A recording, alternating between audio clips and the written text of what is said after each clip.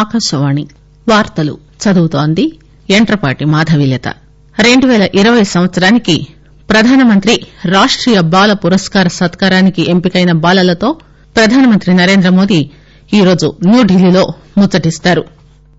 జమ్మూ కశ్మీర్ లో ఉగ్రవాదం అంతరించిపోతోందని, ప్రస్తుతం అభివృద్దిపై దృష్టిని కేంద్రీకరించిందని కేంద్ర మంత్రి సోంప్రకాష్ చెప్పారు. కరోనా వైరస్ వ్యాప్తి చెందడంతో బీజింగ్ లో చంద్రమాన నూతన సంవత్సర వేడుకలను చైనా రద్దు చేసింది. ఇండియా న్యూజిలాండ్ జట్ల మధ్య తొలి టీ20 అంతర్జాతీయ మ్యాచ్ ఈరోజు ఆక్లాండ్ లో జరుగుతుంది. 2020 సంవత్సరానికి ప్రధానమంత్రి రాష్టీయ బాల పురస్కార్ సత్కారానికి ఎంపికైన 49 మంది బాలలతో ప్రధానమంత్రి నరేంద్రమోదీ ఈరోజు న్యూఢిల్లీలో ముచ్చటిస్తారు. ఈ సందర్భంగా బాలలు ప్రధానితో తమ విలువైన ఆలోచనలు, మనోభావాలు పంచుకుంటారని కేంద్ర మహిళా శిశు అభివృద్ది శాఖ మంత్రి స్మృతి ఇరానీ చెప్పారు. బాలల ధైర్య సాహసాలు, దీక్ష, సృజనాత్మకతపై వారికున్న ఉత్సాహం అందరికీ స్పూర్తిదాయకమవుతాయని మంత్రి అన్నారు. వివిధ రంగాల్లో ప్రతిభా పాటవాలు ప్రదర్శించే బాలలను ప్రోత్సహించడం, బాలల కోసం ప్రత్యేకంగా పనిచేసే సంస్థను గుర్తించడం లక్ష్యంగా ప్రధానమంత్రి రాష్టీయ బాల పురస్కార్ ను ఏర్పాటు చేశారు.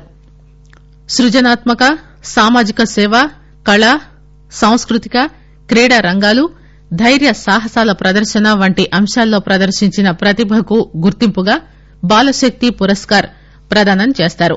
అవార్డు కింద ఒక పతకం, ₹1,00,000 నగదు, ప్రశంసా పత్రం బహూకరిస్తారు.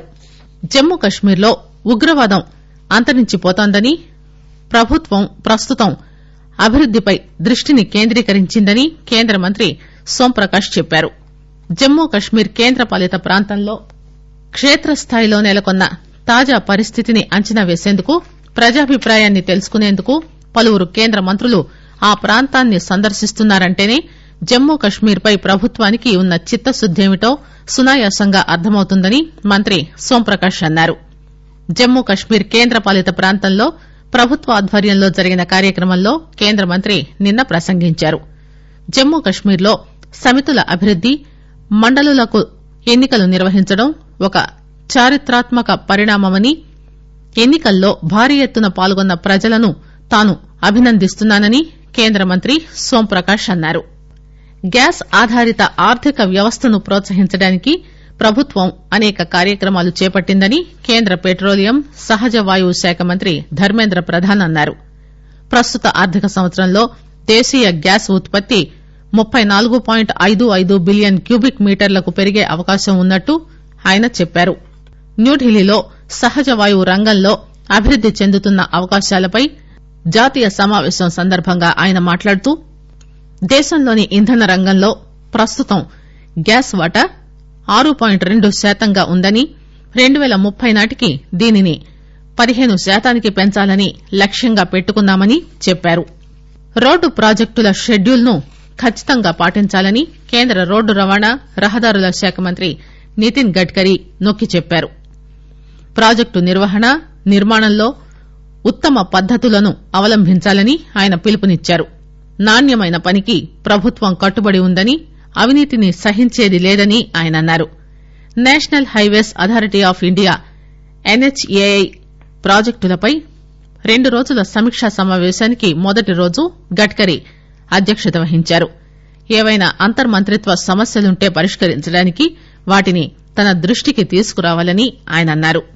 ఢిల్లీ శాసనసభకు జరగనున్న ఎన్నికల్లో దాదాపు 700 మంది అభ్యర్థులు దాఖలు చేసిన నామినేషన్లు సక్రమంగా ఉన్నట్టు నామినేషన్ల పరిశీలన అనంతరం తేలింది.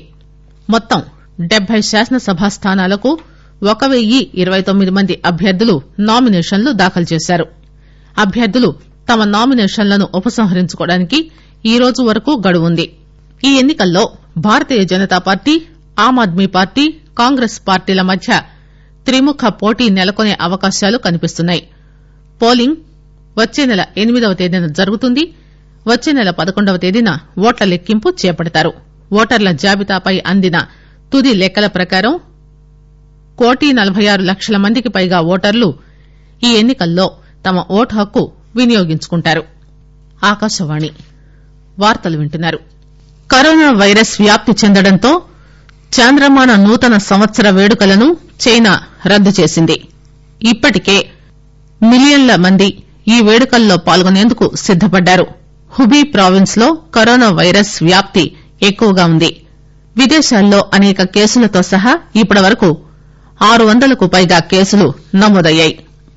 ప్రపంచంలోనే అతిపెద్ద వార్షికోత్సవాల్లో చంద్రమాన నూతన సంవత్సరం ఒకటి. దీనిని రేపు జరుపుకుంటారు.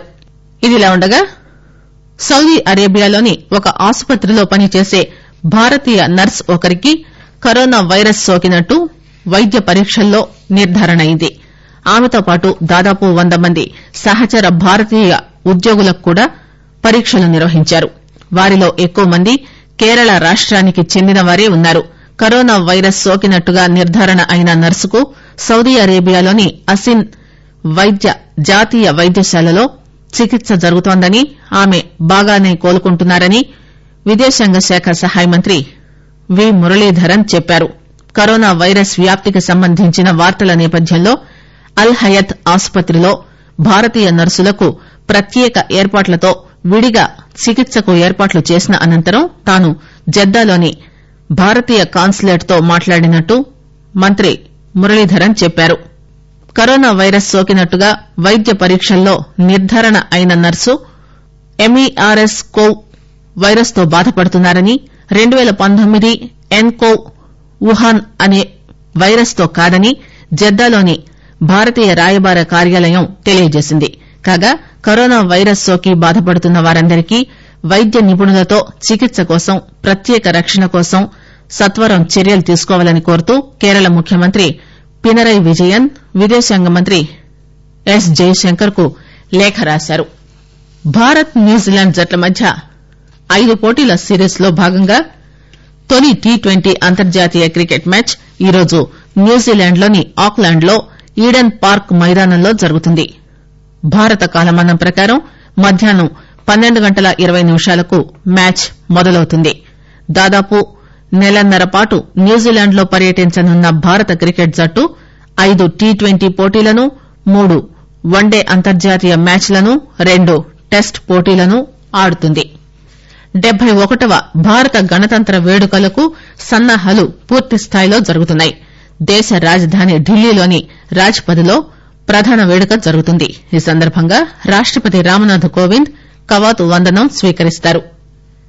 ఈ ఏడాది గణతంత్ర వేడుకలకు బ్రెజిల్ అధ్యకులు జైర్ మెస్సియాస్ బొల్సోనారో ముఖ్య అతిథిగా హాజరవుతారు.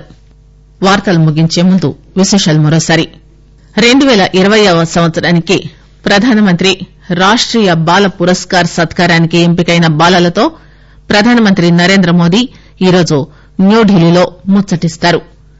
జమ్మూ కశ్మీర్ లో ఉగ్రవాదం అంతరించిపోతోందని, ప్రభుత్వం ప్రస్తుతం అభివృద్దిపై దృష్టిని కేంద్రీకరించిందని కేంద్ర మంత్రి సోంప్రకాష్ చెప్పారు. కరోనా వైరస్ వ్యాప్తి చెందడంతో బీజింగ్ లో చాంద్రమాన నూతన సంవత్సర వేడుకలను చైనా రద్దు చేసింది. ఇండియా న్యూజిలాండ్ జట్ల మధ్య తొలి టీ20 అంతర్జాతీయ మ్యాచ్ ఈరోజు ఆక్లాండ్ లో జరుగుతుంది. ఆకాశవాణి వార్తలు ఇంతటితో సమాప్తం.